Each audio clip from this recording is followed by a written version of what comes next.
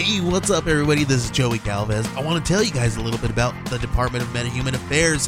This one is a story about a team led by a retired sidekick, 2 felons, a failed actor from Broadway, and a reprogrammed cyborg.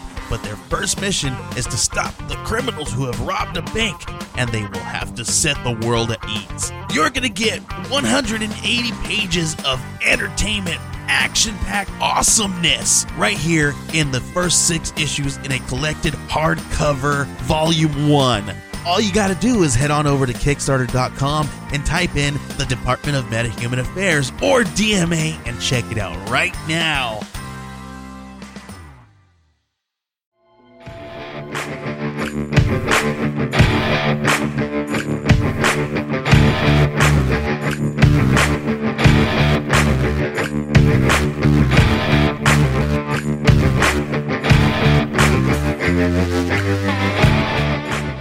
What's going on, everybody? We are back. This is episode 227 of the Dark Windows podcast, and for some reason, Kevin has a fucking knife.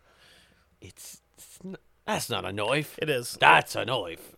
Yeah, the imaginary one you pulled. Yeah. No, that's my little wood carving knife. I know. And so if you want to play the That's a Knife game, I will open the safe and we can play That's a Knife, because I got some That's a Knives in there.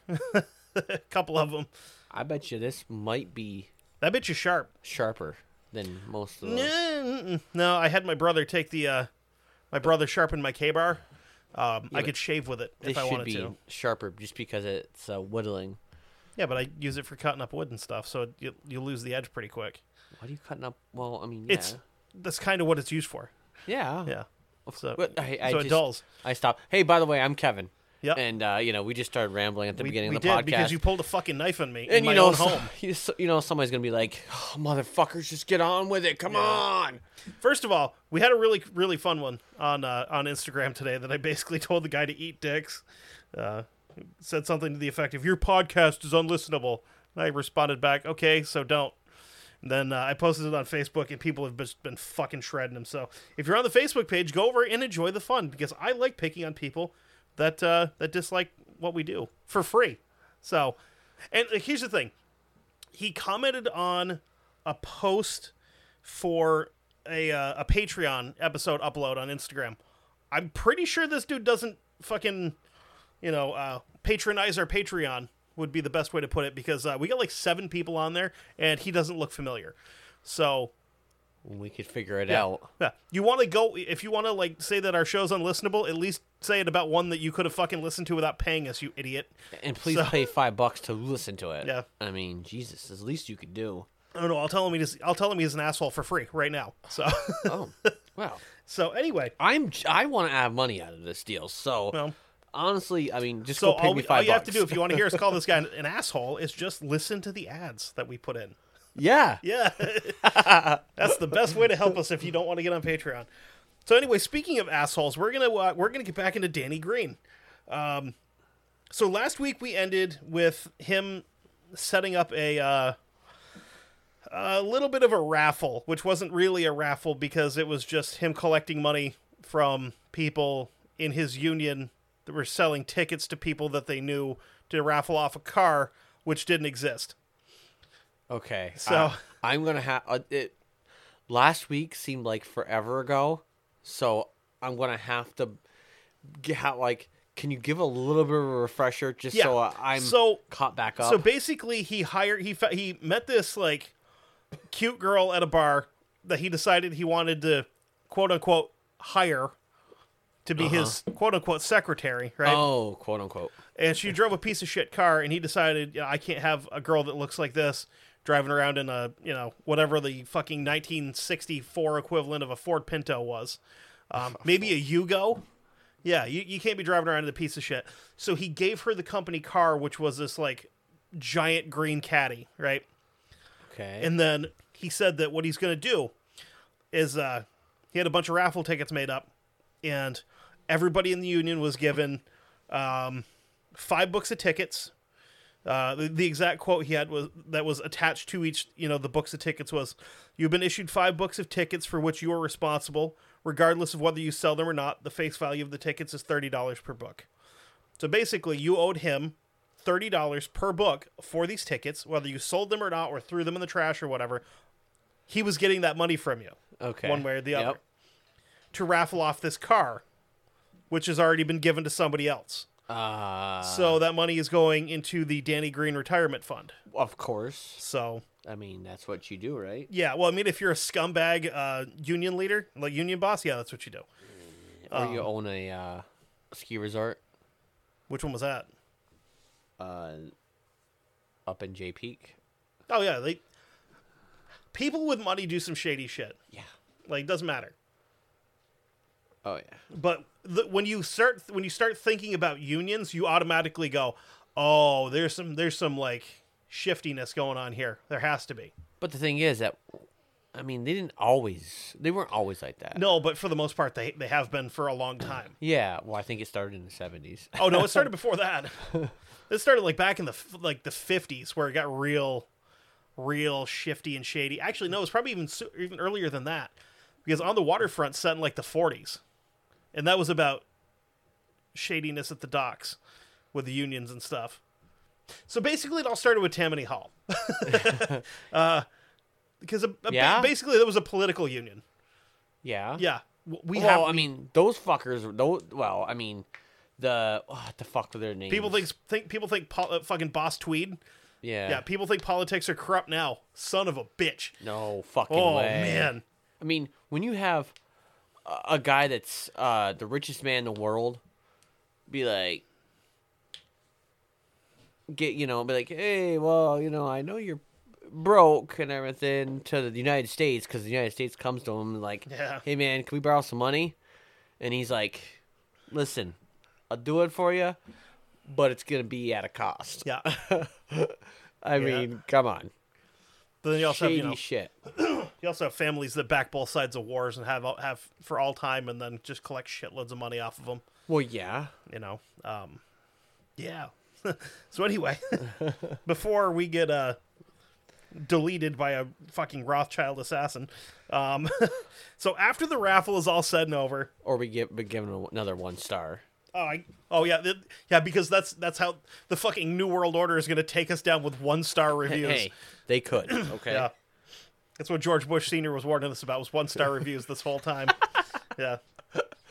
The fucking podcast industrial complex is going to collapse around us. Sons of bitches.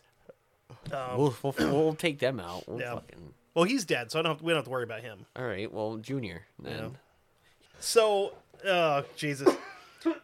So, Danny, like we said, okay, so first of all, if you've made it this far and have figured out that you are in part 2, you need to go back and listen to last week. It's just not going to make sense going forward from here. But it goes without saying, Danny Green, not a huge fan of the Italians.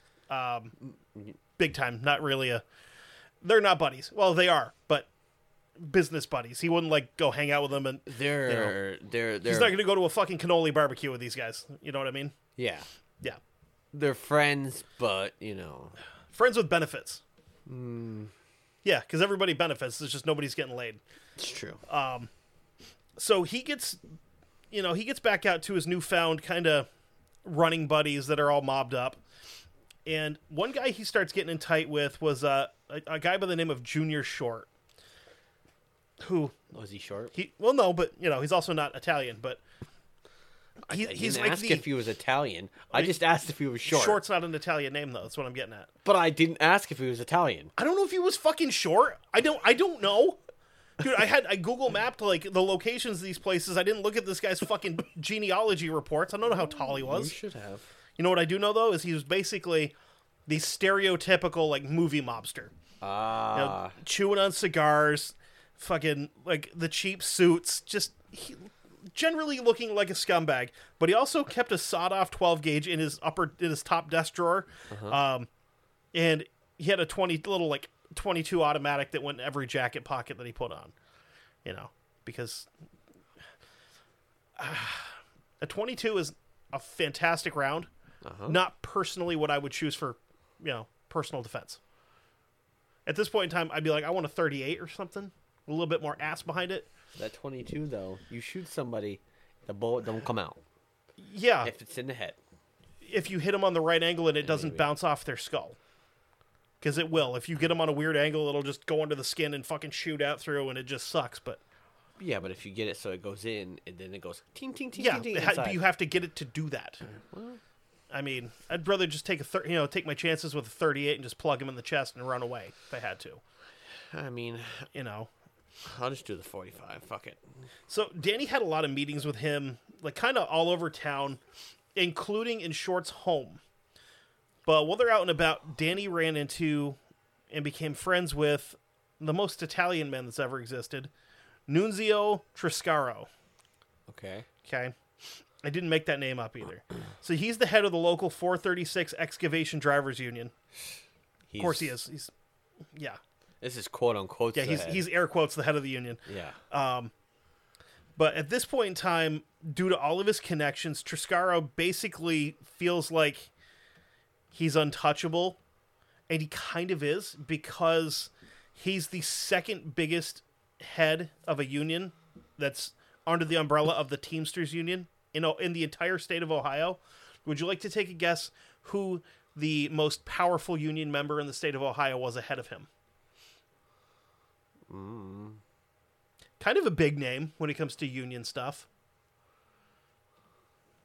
I don't know.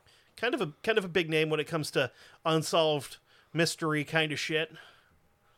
Even though I've read a book of a guy that claims he knows exactly where he is and what happened to him. Fucking Jimmy Hoffa. At this he point, was in New York City. No, he was in Ohio. But Hoffa was in. He was based out of Ohio, but he was the national head of the Teamsters Union. I thought he was based out of Ohio. Yes, he was. I mean, out of New York he's City. He's based out of Ohio. He's in like Cincinnati. Okay, because he was in New York City when he disappeared, because he was there for a big union conference kind of thing, and he was never seen again after that. Which is why so many people think he's under the fucking whatever 5-yard line or whatever it was of Giant Stadium, or he's under the mound of Shea at Shea Stadium, or he was potentially stabbed in the back of the head multiple times with an ice pick and then put in a large steel barrel and then buried and then dug back up and sold as scrap metal to Toyota. Very specific, because like I said, read the book of a guy that said he did it. So, or he's in the fucking river. No, they would have found him if they threw him in the river. They probably didn't. They probably didn't dredge the river to find him. Oh, of course they did. People have been looking for Jimmy Hoffa since he fucking disappeared. Like, everybody. The FBI was looking for him. Like, every fucking local agency that could get their hands on anything, they were all looking for him. There's still people looking for him. I mean, even if he was still alive, he'd be dead. You know what I mean? Well, he pissed off the Italians. See, that doesn't make any sense, but you listen to how I said it, it kind of does. But, so there's a lot of, like, old school FBI files that have kind of fingered him as the missing link between the unions and the underworld in Ohio for this Triscaro guy. So he had a kind of a neat little side business that caught Danny's attention. He owned a day labor company that worked on the same kind of, like that old ship up model of work where you show up, you get handpicked. You have a better chance of being handpicked to work if you're willing to cough up like 15% of your pay back to the big guy to work. So when Danny needed extra guys for this, like the 13-17, like if they had a lot of ships coming in or guys are being sent to other docks or whatever, he'd call Triscaro and he'd send as many guys to Danny as he wanted. These guys would have to pay, quote, a daily work fee, which Danny and Triscaro would split in some fashion. I'm assuming probably like a 60-40 kind of split thing here. And it's probably 40 Danny. Yeah, because Triscaro's fucking facilitating the entire thing. Yeah. So he's getting a bigger cut of whatever. Then Danny meets a guy that would alter his life forever. His name is John Nardi. Nardi was family to some of the big name mobsters in Cleveland, and in his mind, this gives him the right to basically lean on whoever he wants and try to muscle in on whatever he wants to do. So by the age of 23, Nardi's got he's kind of a big name for the Cleveland Vending Machine Union. There's a goddamn union for everything. It doesn't matter what business you're in. There is a union for it. Okay. Because that's how the shit works. Huh. I mean, you got dock workers. You have different dock workers. You've got stevedores, which are like working on the ports and stuff. Then you have the dock workers union, which are guys loading trucks. You've got the teamsters, which are the guys driving the trucks. Yeah. You got a union for everything. You got a union for guys fucking putting toilet paper back on the rolls. Back in the things in the bathrooms. There's a janitor's union. There's a union for everything. There's a fucking teacher's union. There's all of it. And yes, it's just as goddamn corrupt as the rest of them. So to show that he's big bad man, he goes into a bar where the owner had machines that were being serviced. They're being serviced by non-union repairmen, which that is unacceptable. So after trying to explain to the owner of the bar, who was a recent immigrant from Italy, trying to tell him, the U.S. has unions to handle this stuff. You call them, they can pick it up, they fix it, they bring it back to you. You don't have to worry about finding an outside source to do it. We'll do it for you. Of course. So Nardi then produces a blackjack and explains to him one more time how unions work. And the guy said, no, that's okay. And he beat the shit out of him. So fun story. The bar's owner, his wife was an Irish-American woman who just so happened to be the cousin of a police officer. Okay. In Cleveland. So he took the story to the guy, and the officer was like, "Okay, well, this seems a little out of my league. I'm going to run it up I'm going to run it up the flagpole because there's a guy local that's better at handling shit like this, and that's Elliot fucking Ness. We will definitely be doing an Elliot Ness episode at some point because he was a bad motherfucker." So Elliot Ness kind of has taken down some of the most important gangsters in the area, and fucking this Nardi guy, he's nobody, but he wanted in the Midwest, yeah, because he took down Al Capone. Yeah, exactly. Al Capone, fucking couple of other big names that were with Capone. He didn't care. He was gonna whoop Nardi's ass just on principle of him being a gangster. Mm-hmm. Okay, so much to his surprise, Ness, within a few days of bringing Nardi in and actually having him put in jail, was there as Nardi was being cut loose with no criminal charges. So this was kind of one of the last two straws that kind of broke the camel's back when it came to Elliot Ness's career, and they both took place in Cleveland because you had this and the Cleveland Torso murders. Yeah. That he couldn't solve those. And then all this shit's going on, and he just went, fuck it. I'm done. I quit. So this was one of the last cases that he worked, was this guy. So after a career of seeing just bullshit release, whatever. Fuck, I just said all that without actually reading it. So after the whole debacle there, he left town, went to Washington, D.C., did some stuff there, and he died not too long after that.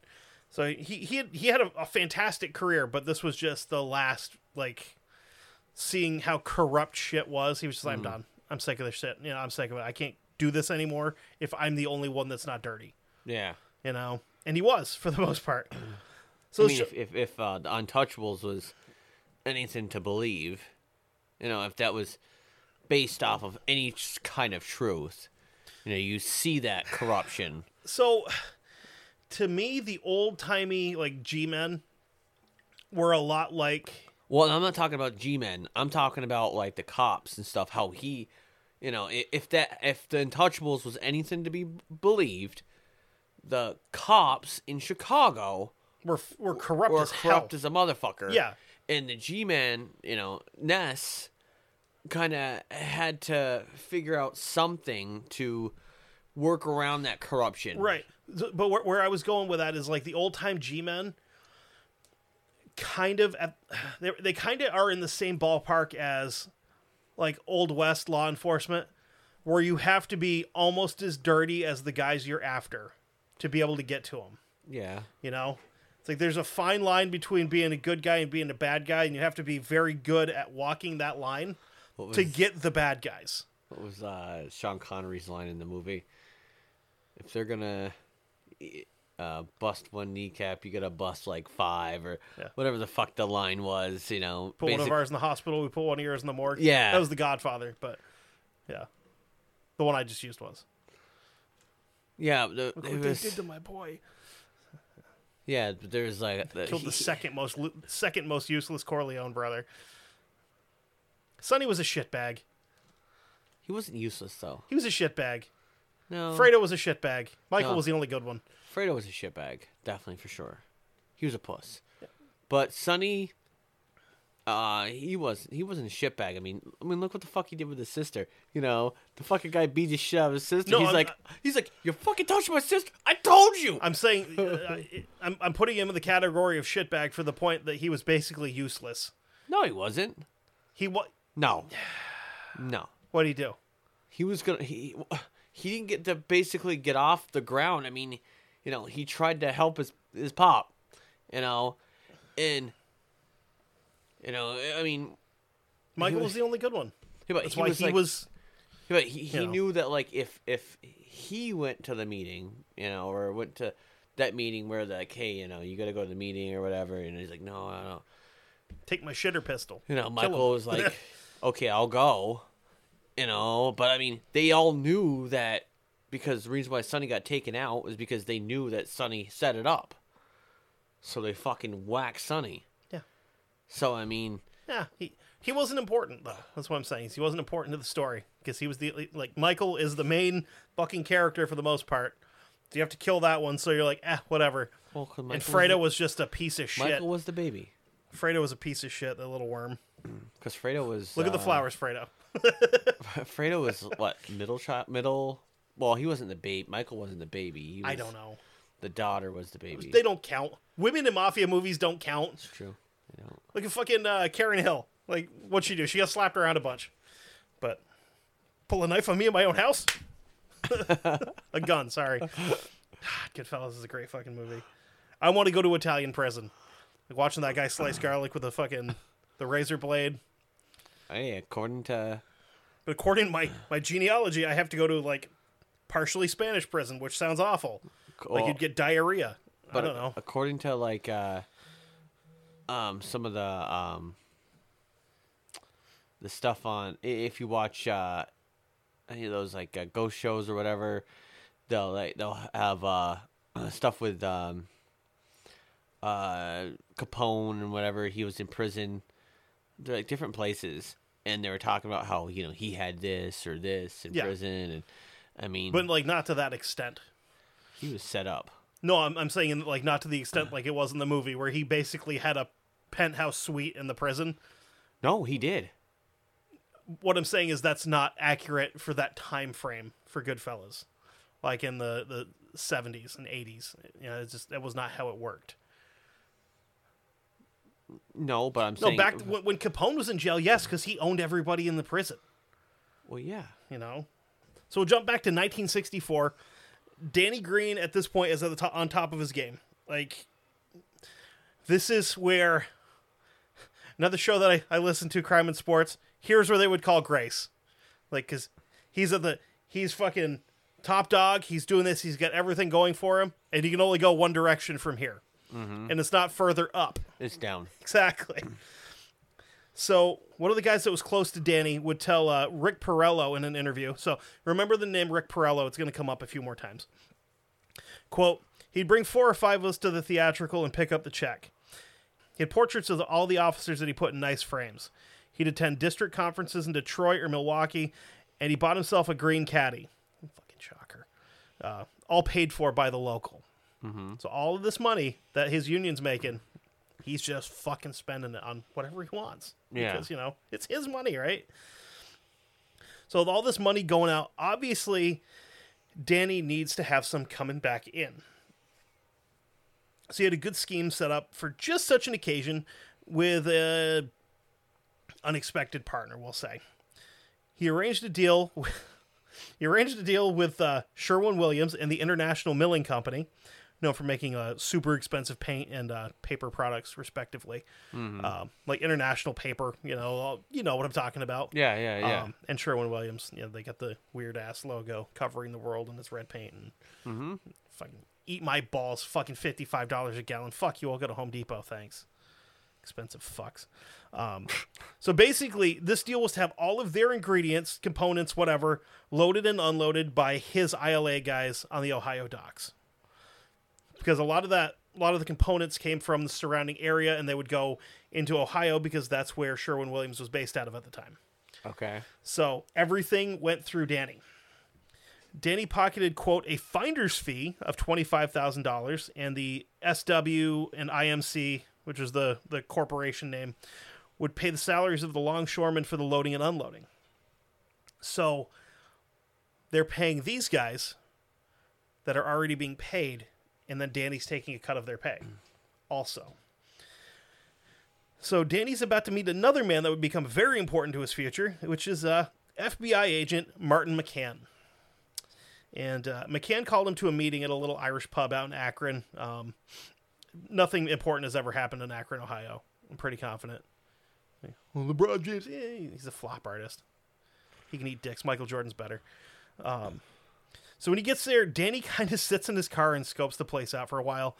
Because when you're in the situation that he's in, and you get a phone call from some guy, and the first things that are out of his mouth are, hey, I'm so-and-so with the FBI, you kind of watch your back. Because illegal shit and the government don't mix unless it's the government doing illegal shit. Then it's fine.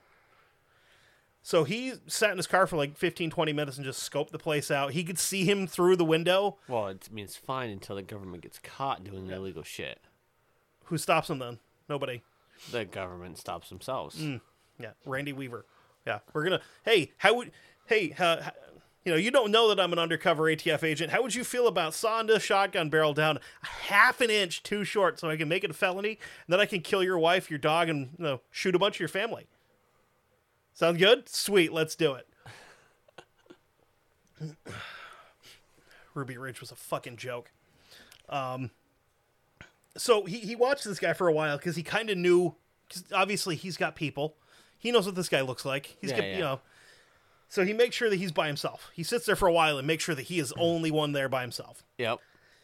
So then he heads in and he finds McCann and sits down and they just start drinking, making some small talk about obviously their shared Irishness because that's the most common thing that they're going to talk about. No. Okay, I gotta stop you. Yeah. The question just popped in my brain and I had to. I think you should probably know this, but with this so far. Is he hasn't, because we haven't talked about this, he hasn't made it onto the radar of the FBI at this point for his shenanigans. That's kind of why he's here now. Okay. I'm sorry, I jumped the gun. No, you're not jumping the gun at all.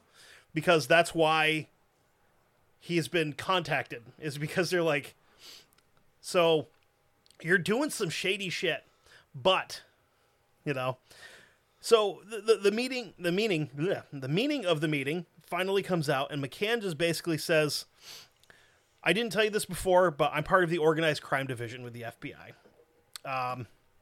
And if you have any information that you're willing to part with on your Mediterranean friends, we'll pay you for it.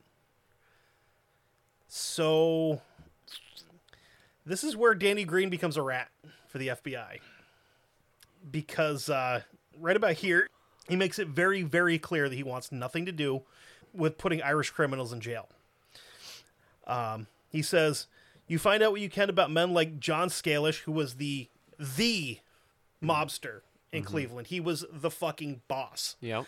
And we'll look the other way when it comes to the petty stuff that's going on at the docks with you and your local union. Danny sees this as a win-win. Okay, FBI was going to leave him alone. They might take a couple Italians off the board. Win-win. Everybody's happy except for the Italians. So a big driving force behind this whole mission that's going on here is FBI director and fishnet enthusiast J. Edgar Hoover. And he wanted to put as much of the, quote, Italian mafia in prison as possible. He didn't give a fuck if the Irish were doing illegal shit, too. He wanted the Italians in jail, because they've been the problem for the longest. Hoover's still in... Yeah, Hoover was still the FBI director at this point in 64. Okay. And yes, he was probably in pantyhose and heels while he put the order out. Old man at this point. Doesn't matter. A kink is a kink. No, I'm just saying he's pretty much an old... Yeah, he's got to be in his late 50s, early 60s at this point, I would think. Something close, because... Well, let's find out. Because, yeah, something like that. Yeah. Who the fuck is J. Cole? Ugh, okay. What? I'm assuming. I punched in, when was J, and I get J. Cole born. I don't know who the fuck this guy is. Okay. He was born, oh, Jesus, he was born in 1895, so... Yeah, he's an old fella at this point, but, you know, he's still just out there rocking his fucking, his pumps or whatever, because... So he's 70-ish? 70. Yeah. 69. Yeah. We'll call it 69. Nice. Anyway. Well, because, 64, add 5 more years. Never mind. So 69. So, how this whole thing is going to work is Danny's going to keep up his routine. He's going to keep hanging out in the bars and nightclubs, rubbing elbows with the Cleveland's Italian underworld, and McCann would let him know when any kind of investigation was headed his way on the docks. Any FBI involvement, like talking, where Danny Green was the subject of the talk, he would be referred to as Mr. Patrick, which was, of course, Danny's suggestion because of, St. Patrick and, the... Gonna come as a surprise, the Italian priest of Irish mythology. So I wonder if he realized that St. Patrick was actually Italian. That probably would have pissed him right off.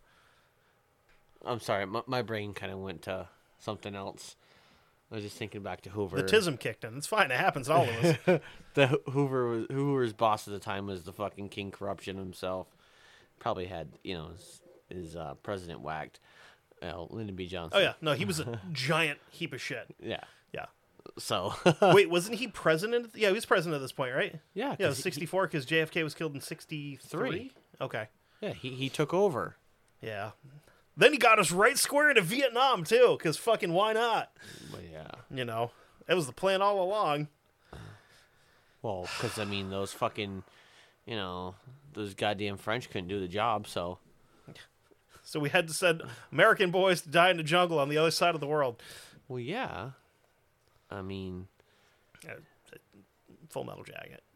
It's just how it goes. Wanted to be the first boy on my block to go to a foreign land, meet the people, and kill someone. So things are starting to... things are really looking good here. Danny's in a great spot, right? Yeah. And a name from last week resurfaces, just fucking rears his ugly Scandinavian head of sorts. Sigvald Refnes, our buddy from last week, our fucking one-legged Dutchman or whatever the fuck he is. So he comes back into the picture. He's hearing a lot of talk from unemployed longshoremen, probably hanging out at the bar and shooting the shit with boys that he used to work with, and they didn't like him, but they'd still talk to him. And he starts hearing about the scams and schemes of Danny Green.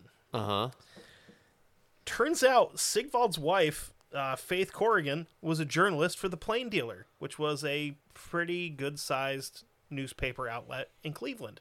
Okay. So she writes a letter to her editor that would end up making its way into the book Kill the Irishman that Rick Porrello wrote. And the letter goes something like this.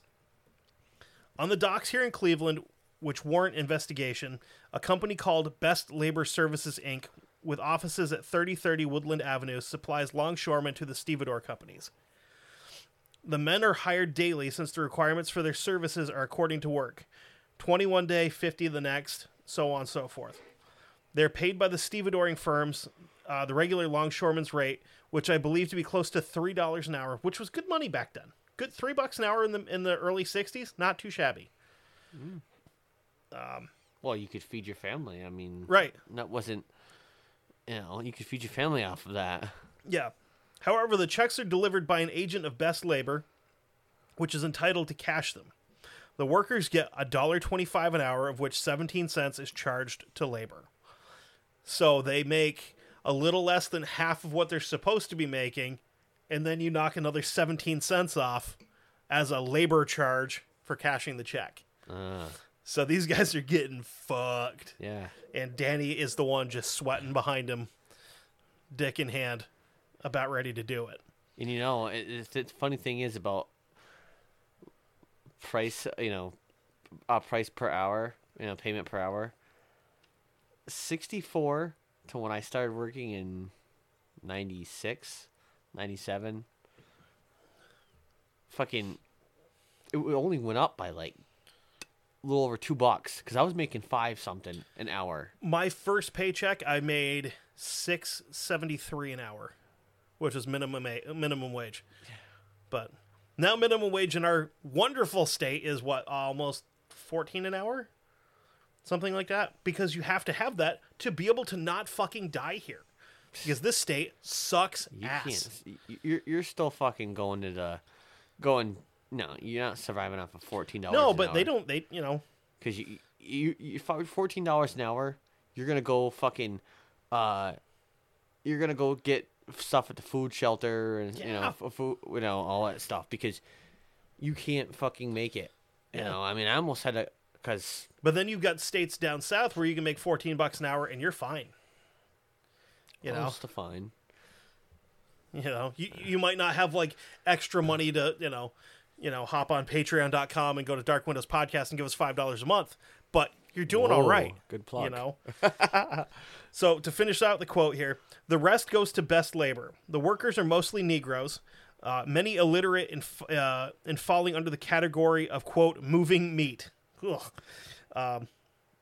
They have no idea how much money they are really entitled to, and that the papers they sign give Best Labor the right to an exorbitant fee. Cleveland Stevedore has a contract with the union to get all the labor through the union, and the rumor on the docks is that Danny Green, the ILA head, is behind Best Labor Service since the workers are union members. On the books, Green gets paid $6,000 a year salary from the union, but he drives a brand new Cadillac automobile and displays other material forms of his wealth. Well, $6,000 a fucking year, not shabby. I hear the Cleveland Stevedore Company is beginning to supply the men with their check stubs so that they know just how much they make. This needs confirmation. The hourly scales for longshoremen is $2.68 an hour. By contracting with the ILA, laborers must be hired through the union, which means calling Danny Green each evening. Men from the best union outfit show up for the jobs, while the union hall has men sitting around waiting for the jobs. The only way the best labor outfit could learn about the jobs is through Danny Green. You'll be supplied with a list of laborers involved next week. So, in other words, basically, Danny is getting a heads up the night before who's showing up for work. Yeah. And he's going to pick the ones that he can take advantage of the easiest. Yep. And those are the guys that are working and not really getting paid. So this guy, he's a piece of shit. Like, I'm not going to lie to you. He's a piece of shit. True. The editor sent another reporter to the docks to look into these claims, a man by the name of Sam Marshall. He would spend hours on the docks questioning workers. A lot of them would just kind of stare at him. Other guys would basically just straight up tell him, "Fuck you, leave me alone, I'm trying to work." But there were a few that would kind of sit down and talk to him. One of them says this: "He's got us by the short and curlies. If we don't do what Danny told us, we might as well be invisible. Some of us work on the grain ships for no pay, and if we get upset about it, we don't get rehired." So Marshall decides to just kind of man up and go talk to Danny himself. And Danny went fucking ballistic when this reporter shows up at his office. He tells Marshall, quote, "This is the work of the Italians that are disgruntled union men with an axe to grind, and they're making stuff up to my detriment." Of course, it's the Italians. Yeah. Could you imagine if he was blaming this on black people? Holy shit. Like, nowadays, he would have been fucking canceled and then, like, strung up on a goddamn light pole. Oh, yeah. Oh, man. Oh, God. Yeah. Fucking dead meat. Just swinging there.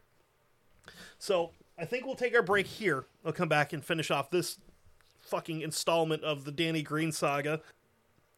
So, Marshall published the story, and Agent McCann and Danny were equally pissed off when they both read it the following day. Federal attorneys, Jesus. They didn't send interns. No, they were too busy fucking the president. Federal attorneys started I don't think they were fucking the current president then. You're trying to tell me Lyndon B. Johnson with his goddamn bonobo nose wasn't attractive to young people? I don't think I'm pretty sure every president in the history of ever has fucked an intern at least once. Only one of them did it with a cigar, as far as we know. George Bush Jr. just fucked the entire country instead. Generations of them. You know. And the Forever War kind of did that, 20 years. that's how it Shit goes. happens. Yeah. Hey. Then the next one just bombed a bunch of fucking weddings in countries weren't involved in. Then the next one was just kind of an idiot, and now this one's just got dementia, Alzheimer's, idiot. whatever. Yeah. He likes ice cream cones, though. Seen the pictures. Yeah. Fucking loves ice cream. Can't ride a bike to save his life, though. Whatever. Fell right off of that son of a bitch. It happens. Also kept fucking classified documents in the garage next to his car. And that's not a big deal. Not a big deal. Whatever. They're in my locked garage with my car. But, when... Hey. Then our former vice president fucking had documents and... Yeah. They all take classified shit. They all fucking do it. They all have. Yeah. I mean... And it's only become it all started with Hillary Clinton. Yeah, then she... She started a trend. I can hear them. They're on the roof. Stop it. She started the trend, and everybody was like, "Oh my god, I want to be like Hillary! Yay!" Ugh, fucking pantsuits and killing people. What a scumbag. Hey. Watch out. Okay. They might come after you. Yeah, they probably will. But... I'm pretty sure the Clinton administration assassins have more important people to kill than me. So, I mean, I'm not worried about it. You never know. But anyway, back to Mr. Green and his worrisome woes of because his shit just got put out to the public that he's a scumbag. Well, at this point in time, it's all speculation that he's a scumbag, right? So, federal attorneys start a full-blown investigation into the docks, and more importantly, the head of the 1317, Danny Green, obviously, and Thomas Gleason, who is the national president of the ILA. He is not involved with this at all, okay? And he catches wind of this and lost his fucking mind. The September 15th, 1961 edition of the Toledo Blade had a snippet involving Gleason. Thomas Gleason said last night in New York that he ordered an inquiry after reading published reports of some complaints by members of the Longshoremen's Local 1317, and they were forced to contribute to the union's building fund. Mr. Gleason also said he received a petition signed by 92 local 1317 members demanding that their union be placed in trusteeship immediately so that we can hold a, quote, free election for the leadership of our choice. These are the guys that a couple of years ago voted for Danny Green to take over as the head of the union, the head of the local. Yeah. And now they're like, oh, we fucked up. We fucked up big time. The descendant union members also asked Mr. Gleason to handle the investigation of union funds and to make an accounting of money members were allegedly pressured into giving the union by working without pay on grain unloading jobs. Daniel Green, local president, has denied any member was forced to contribute to the building fund and said donations were voluntary, including, the tickets for the raffle, that if you don't give me the money for them, I'm going to send my boys out and they're going to smash your feet. I mean, that's voluntary. Yeah. It's voluntary. Yeah. It's more like voluntold, but whatever. He blamed the contribute to the building. He blamed the investigation on descendant members of the Union opposed to the takeover of the Union in 1961. Sons of bitches, they fucking had it out for me since fucking day one. Yeah, bastards. motherfuckers. The goddamn Italians, it's all them. Even though it's the black guys that you're treating like dog shit and the fucking dumb white dudes that can't read, you know. You treat them all like shit. Stop. But, you know, it's the Italians. It's all their fault. Fucking Italian world order. You know it. You know. You gotta blame blame Big Italy for this one. You fucking goddamn bastards. So now the government is clearly onto him. He gets served a subpoena to bring all of his financial records for the 1317 to a meeting. And not long into this investigation, it's pretty obvious that he has done exactly the opposite of that. He's only brought some stuff. I picture him like showing up to this meeting with like a fucking shoebox full of receipts, you know, like he's just some bum getting fucking audited by the IRS. He's like, no, this one's for gas, this one's for potato chips, this one's for car payment. I lost the rest. Yeah, I don't know what the rest of them are. My dog ate them. Yeah. So the investigators got a warrant and they raided his home and his office, and they found some paperwork that Danny had forgotten to bring with him. Slipped his mind, you know. They were in the garage next to his car, locked up though, you know. But so it seems that he himself may have forgotten to pay contributions to the welfare system, and it also seems like he maybe forgot to pay his taxes a little bit. You know? Just slightly forgot to pay his taxes. They also found something a little odd that, you know, during the renovation of the headquarters, Danny had a series of microphones hidden in the walls and ceilings. No room was off limits. They were in the hallways, the lunchroom, the break room where guys are drinking coffee, the bathroom where guys are taking a shit, and they were all linked back to a hidden tape recorder in his office that was in a hidden panel right next to the JFK bust that we talked about last week. They opened up this panel and they found a tape recorder and just fucking stacks of cassettes or whatever they were using. I think it was cassettes at that point. I don't think he could record onto an 8-track, but just cassettes and fucking piles of recordings. Well, not at that point. They didn't have cassettes. They had reel-to-reel or something. I don't Reel-to-reel. know. But yeah, they found piles of them, of just recordings of people in just talking, which is why it seemed like when these guys would come to ask him a question, like he was a goddamn psychic, like you just read their mind because he was listening to everything that was being said in the building. So he also went to visit his attorney's office, trying to, you know, square away the heaps of evidence, when a car crept slowly past his home in the Cleveland suburb of Willoughby, and a pair of gunmen opened fire on his house. Dozens of rounds punched through the siding and windows, ripping the house apart. His wife and 2 daughters were inside when this happened, but thankfully they were unharmed. So, message sent, message received, kind of, maybe, you know. So after this incident, he would resign from the local 1317 on September 13th, which was also the day after. It was the day after he was suspended from participating in any union activities. So he kind of was already out, but now he's made it official that he's out. Yeah.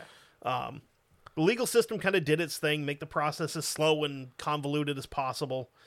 2 years later, Danny Green would be convicted on 3 counts of embezzlement and 2 of falsifying records. Here's the thing, though. This was Danny's first criminal offense, so his 5-year sentence is suspended. Doesn't spend a goddamn day in jail. Yeah. Because it's his first. Because he was a bad boy. This is the first time, though. Yeah. You know. Of course. But he's also banned from any union-related activities. Oh. Within a few days of being ousted by the union, he starts a company called Emerald Industrial Relations. Pay attention to this, though. Okay. He specialized in, quote, protecting against union discord, supply problems, and work stoppages. So basically, he made a company of strikebreakers. So you got work stoppages? I got some guys that'll come in and unstoppage the work.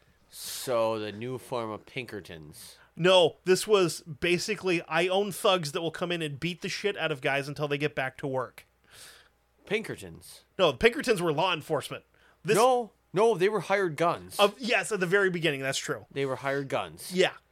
They were fucking, They were strikebreakers. yeah. But then they turned into semi-legitimate law enforcement. Well, they were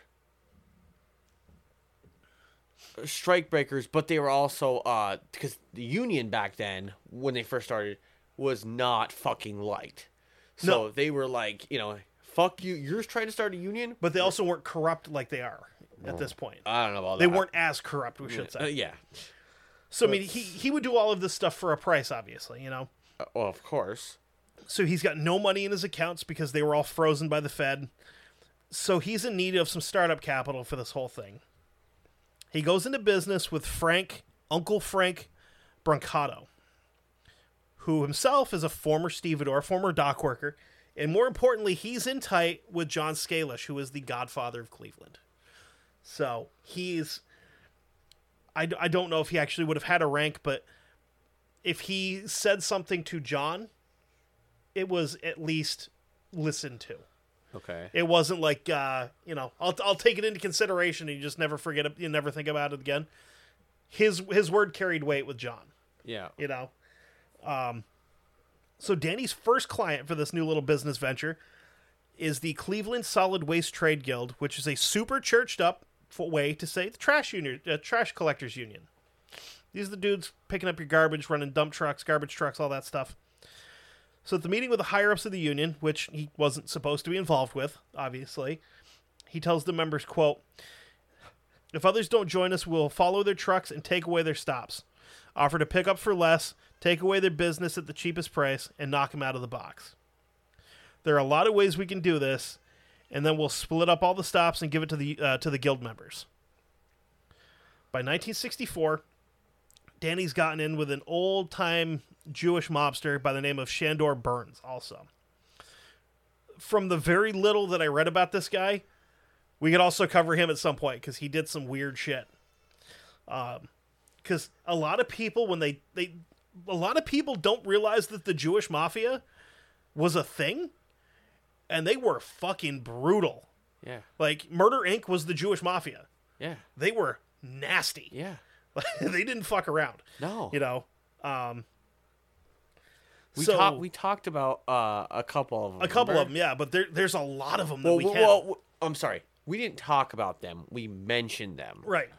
I'm sorry. Let's I don't know, set the record straight. Right. I didn't actually go into detail about those fucks because I think we said we were going to have to go into detail on those fucking sadistic bastards. These are the dudes that if they hadn't left, the old country when Hitler took over, they'd have fucked him up. Because they would have organized, they would have armed, and they wouldn't have taken shit from nobody. Would they have probably died? Yeah. Would they have taken a bunch of Nazis with them? Well, Yep. if their parents hadn't, because they were born here. Still. They had the acumen and mentality to do that exactly. They'd have been like, nah. We're not going to fuck this guy and his stupid mustache. Yeah. So they spent a lot of time hanging out at the theatrical bar. Burns, for the most part, saw a lot of himself as a younger man in Danny Green. He's smart, he's formidable, he's tough, he can hold his own, doesn't take shit from anybody. He sees a lot of himself there. Mm-hmm. So Burns turned some of his business ventures over to Danny, mostly in the black neighborhoods, collecting money and then putting it back out into the streets, loan sharking. We've been over loan sharking a time or two with the Westies. So he started making really, really good money, considering what he's getting and then putting back out. He's putting out between 5 and 25% interest 25% is fucking unheard of when it comes to loan sharking. Mm-hmm. Like, that's the kind of money that if you don't get it back, they don't send a guy over to slap you around. They send a guy over to kill you. Yeah. You know, that's a lot of money. So in 1967, Burns gets hemmed up for bribing a police officer. Keep in mind, he's in his 50s at this point, so he's an old man in a young man's game. Yeah. Then that police officer also showed up to be the chief witness against him in court for the case. So aside from that, the IRS also kind of DP'd him here with charges of, quote, underreporting assets. Basically, anytime you're associated with the mafia, the IRS is going to come in and be like, well, you didn't pay us. Yeah. You know, yeah. which the IRS should be fucking dissolved. All of them individually in vats of acid. Yeah. Scumbags. So instead of trying to fight the charges, because he knew he's not going anywhere. He's fucked. He's done. So he just pleads guilty and he's sent off to the Atlanta federal prison on tax evasion. And this left all of Burns' holdings for loan sharking and all that stuff to Danny. Yeah. So he's just like, oh shit, I'm going to be making some money here. So 1971, Burns somehow makes parole on his first attempt. I wonder how that happened. I don't know. Palms were greased, I would assume. Money changed hands. Listen, there's no proof of it. You know. And I'm not saying that because he's Jewish. I'm saying that because he's in the mafia, okay? Before anybody goes, wait a minute. No. It's because he's in the mafia. I wasn't saying you. No, but other people would go, wait, well, you're trying to say Jewish people bribe people? No, people in the fucking mafia bribe people. People in that world. It doesn't matter what color mafia or fucking religious mafia you're in. Fuck no. People get bribed. Yeah. You know. Of course. Except maybe the Yakuza. I think they may just kill you instead. Or the Triad, they might just kill you. Nah, they still bribe you. Yeah, probably. I think they're still. I don't know enough about the Asian organized crime, but I want to learn more about it because they're fucking scary. You gotta watch. There's a show. There was a couple episodes of Gangland on one of the guys, head of a Triad in San Francisco, and you gotta watch. Fuck. There's a show on HBO Max that has to deal with kind of like the beginnings of Triad-ish. It's like there's like Chinese groups or whatever. Yep. Tongs. That they're like trying to get control. I think it's of San Francisco. Yeah. Yeah, it's like the racism in there is fucking like brutal. Yeah. Like it's not only racism between whites and dude. Chinese, it's also Chinese and Chinese. Yeah. You want to see people be racist? Put them in a group of their own people. For reals. Because black people can't be racist to black people. Have you ever heard black people like darker toned black people talk about light skinned black people? They are fucking awful. It's the prejudice is real. Yeah, and then you get like the Chinese and the Japanese, which fucking traditionally have not gotten along. You put them together, they don't like each other. No. Then you mix the Koreans in who don't like fucking either one of them. And then you have the highest class of Korean, which is the roof Korean. And they are to be held with esteem because the roof Koreans are fantastic. The LA riots, these are the dudes that went up there with fucking mini 14s and cartons of cigarettes. They're like, oh no, you ain't robbing my store, motherfucker. And they're just shooting at people. Uh-huh. Yeah, dude, roof Koreans are the best Americans that have ever been made. Uh-huh. You know, they came here as immigrants. They did everything the right way. Good people. Good people. Hey. We should all be roof Koreans inside a little bit. Okay. Especially in trying times that we're going to be coming into, I think, in our country. We should all have a little roof Korean in us. Okay. You know, whether you be white, black, Hispanic, possibly even Korean, we should all have a little roof Korean in us. Just throwing that out there. Be the best you can be. 1971, again, Burns makes parole, ends up back in Cleveland, surprisingly. Why the fuck wouldn't he go home?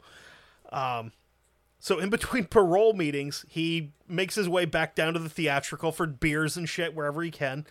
And he meets back up with Danny Green. They reconnect. And they're always talking business. They're never just shooting the shit, having fun. They sit down to talk. It's all business. Yeah. And one of these talks found Burns telling Danny that there was a customer that wasn't paying up and a message needs to be sent. And he thinks Danny's the guy to do it. He tells him, I don't want him dead. So fucking leave your hands at home. Don't shoot him. None of that. I got a guy you're going to go talk to. And this guy he goes and talks to hands him a goddamn bomb. A live, active bomb. Like an old cartoony bomb that all you have to do is light the fucking fuse on and throw it. Okay? So Danny parks his car about a block down the road from the target's house. He's got this bomb sitting on the bench seat next to him in his caddy. He has absolutely no experience whatsoever with explosives, even though he did spend time in the Marine Corps. But that was more shooting guns and fighting people, boxing, stuff like that. So he's not real comfortable with the idea of explosives. So he readies himself, starts the car, starts driving along down the road, steps on the gas to pick up some speed. Game plan here is to light the fuse and just hurl it out the window at the guy's house. If it lands on his lawn and blows his fucking Kentucky bluegrass hybrid off, he's going to be pissed because now he's got shit to mow around. Uh-huh. If it hits his house and blows his siding off, good, fuck him, because we got a union for that. Uh-huh. What we don't have a union for is is the fact that Danny didn't realize that the fuse is going to burn as quickly as it was going to. Uh-huh. So as he's driving, he lights the fuse, and it just starts taking off on him. And he decides, shit, I got to get this thing out of the car before I kill myself.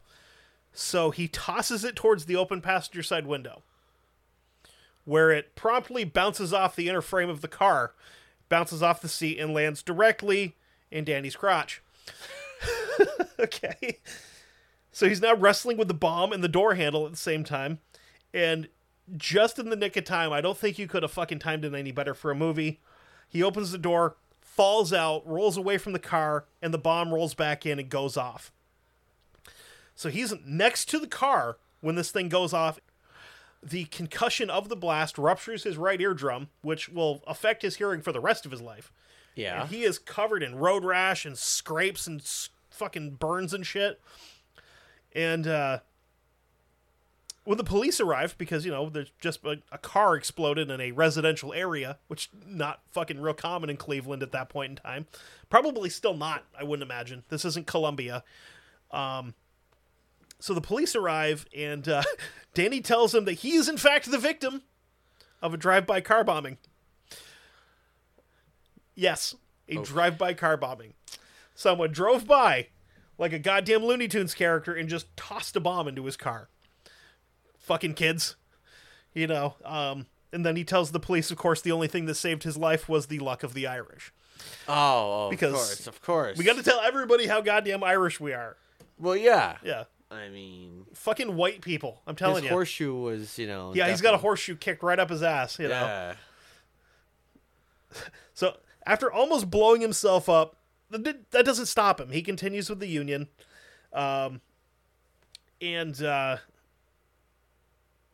He gets back in with Frank Brancato.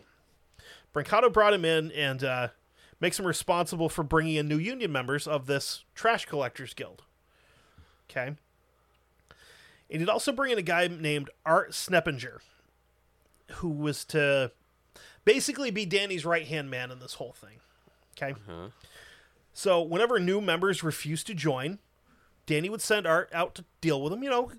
We're going to use your words first. We're going to go out and talk to him.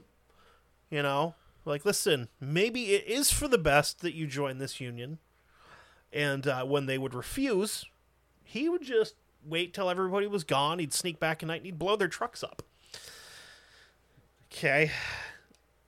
So, in one case, a guy named Mike Fratto, he joins this union. This guy is a father of 14 kids with 3 different wives. But from what everybody has said, generally a good-spirited guy. Nobody had a bad thing to say about this guy. And he likes to fuck. Dude, he couldn't pull out of a driveway. No. 14 kids. If he wasn't so clearly Catholic, I would say he was a Mormon. But it's not how that works. Wow. So he's in the union for a little while until guys like Danny Green get involved, at which point he leaves and, he would later tell a reporter, the guild was a beautiful thing at first, but then the wrong people took control, and I didn't need that anymore. Makes sense. No, I don't want to. You don't need to be involved with this bullshit. Get out. Yeah. So this is a terrible fucking idea, telling a newspaper reporter this. So Danny sent his personal bomber out to take care of Frodo, and Sneppinger had really mixed feelings about this hit because he had become good. He had actually become friends with Mike because he's just that kind of guy where you can't not like him. Yeah. You know, even if you're not talking to him, you walk by and he's talking, shooting the shit, laughing, and he would just kind of like, it would bring your mood up a little bit just walking by and hearing him talk to other people. Yeah. Good dude. So, Sneppinger plants a bomb on the bottom of Big Mike's car one night. As he's walking back to his car, he has a change of heart. He returns and removes the explosives from the vehicle. He then goes a step further and goes to a payphone, calls Mike and says, "Hey, buddy, it's Art. Just want to let you know that I planted a bomb in your car, but I went back and took it off. Okay? We're good. Danny Green sent me out here to do this." So, at this point in time, after he has opened his mouth, Art Sneppinger just goes, "I'm probably dead, so I'm done." So he leaves the guild. He's not going to leave Cleveland, though. But he does move into a new place, and he leaves his wife and 3 kids on their own to fend for themselves because, fuck him, pretty much. I mean... Because he knew that if he had ever gotten into another room with Danny Green, he's done. Yeah. He's toast because he fucked up. Uh-huh. He didn't do what he was supposed to do, and then he told the man he was supposed to kill who sent him to kill him. Yeah. Pretty bad idea. Pretty not smart move. No. Most definitely not a smart move on his part. But the thing is, Danny wasn't really in any rush for payback. He's a very patient man. Well, that's nice of him. So within a few weeks of the bombing campaign starting, our buddy from last week, Detective Kovacic, gets a tip that Sneppinger's his guy. So send some guys out. They find him. He's just walking down the street, smoking a cigarette, going to get a sandwich. Who the fuck knows? And they bring him back to the station. Some gin and juice. I don't know. I don't know if I think Is still he think laid back? no. I still think drinking in public was frowned upon back then. Was his mind on his money? No, he didn't have any money. Money on He his fucked mind? up, so he didn't have any money. Sorry, I know you because you're old and you fucking know all the Snoop Dogg lyrics. Suck my ass. I do too, though. It's okay. So they bring him back to sit down, have a little chat with the detective. With the detective. Today, Junior. Turns out Art Sneppinger was a better bomb builder and blower upper of things than he was a secret keeper, because he spilled his guts almost immediately to the detective. All right, I did it. God damn it! Like from what I read, he asked the detective for a cigarette. He went out to the fucking cigarette machine in the police department because, yes, that was a goddamn thing. Yeah. Bought him a pack of smokes, brought him back in a book of matches, tossed them on the table, and he goes, "Okay, let's talk." Fucking rats Danny Green out for 20 cigarettes. Yeah, I remember fucking cigarette machines. Dude, fucking JR's down here used to have one when I was a kid. Yeah. Because he used to buy Hermes cigarettes while we were having breakfast. Oh, yeah. I just wanted to play with the machine, so he'd give me the money, I'd go over and put all the change in. Fucking hit his Camel Unfiltereds, and Yep. man, those are fucking rough. I remember those fucking things.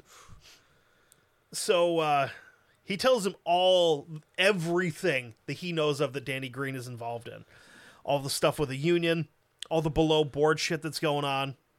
And to the surprise of the detective, finds out that Danny's a rat for the FBI. Oh. Probably not something you should be telling people you work with, like, especially if you're in an illegal enterprise. Be like, don't worry about it. I'm a rat. Mm-hmm. Probably. You imagine if a fucking biker did that? Tell one of his buddies, like, no. I'm working for the ATF. Don't worry. They would find him headless in the desert somewhere. Yeah. Yeah. So the police turn him loose, and I'm not sure if they thought they could maybe get more out of him if they let him go back and talk to Danny some more. Or if they didn't want to show their hand that we've brought him in. So they let him go that same day after they got everything they could out of him. Then on October 31st of 1971, Danny calls Sneppinger to a meeting, and he told him that he wanted the job done, and he wanted it done right this time. He's like, you go kill Big Mike, and we're square. Fresh start. Everything off the board, we're good. Yep. So aside from the trash hauling business, Fratto was also the co-owner of the Swans gas station in the Coventry Village area of Cleveland. So at around 1 a.m. on November 1st, a massive explosion rocks the area of the gas station. No way. When the police arrived, they found a smoldering corpse under a bunch of heavy debris about 10 feet from the east side of the gas station. The body did not belong to Mike Fratto, whatever the fuck it is. Uh-huh. But it was that of Art Sneppinger. It seems that he maybe had a bit of a slip up and kind of blew his payload prematurely. It turns out that Mike wasn't even there when the bomb went off. There was somebody working there, but it wasn't Mike, and they weren't hurt. So during canvassing of the area, more than one person witnessed a Lincoln, a Kelly Green Lincoln to be exact, leaving the area of the explosion with a quickness not too long after it went off. So one of the theories here is that Danny supplied Art with the explosives, said, go do it. We'll get this squared away. We're all good. Uh-huh. Let him go. So one of the theories, that theory continues to go, he gave him a fake detonator, and then he just sat back and waited until he had everybody in place where he wanted them, and he drove by and hit the button, took Art out himself. So that's where we're going to end this week's installment of Danny Green, and we're going to come back with his well-earned demise, I'm going to say, because he's kind of an asshole. Huh. You know, we've talked about some assholes on here, and he's definitely one of them. Oh. Yeah. So that first little shooting at his house was the first attempt on his life. It wouldn't be the last. Yeah. But next week I'm going to I want to just try to generalize it because there's so much information that I could do like 8 parts on this, but we don't need to do that.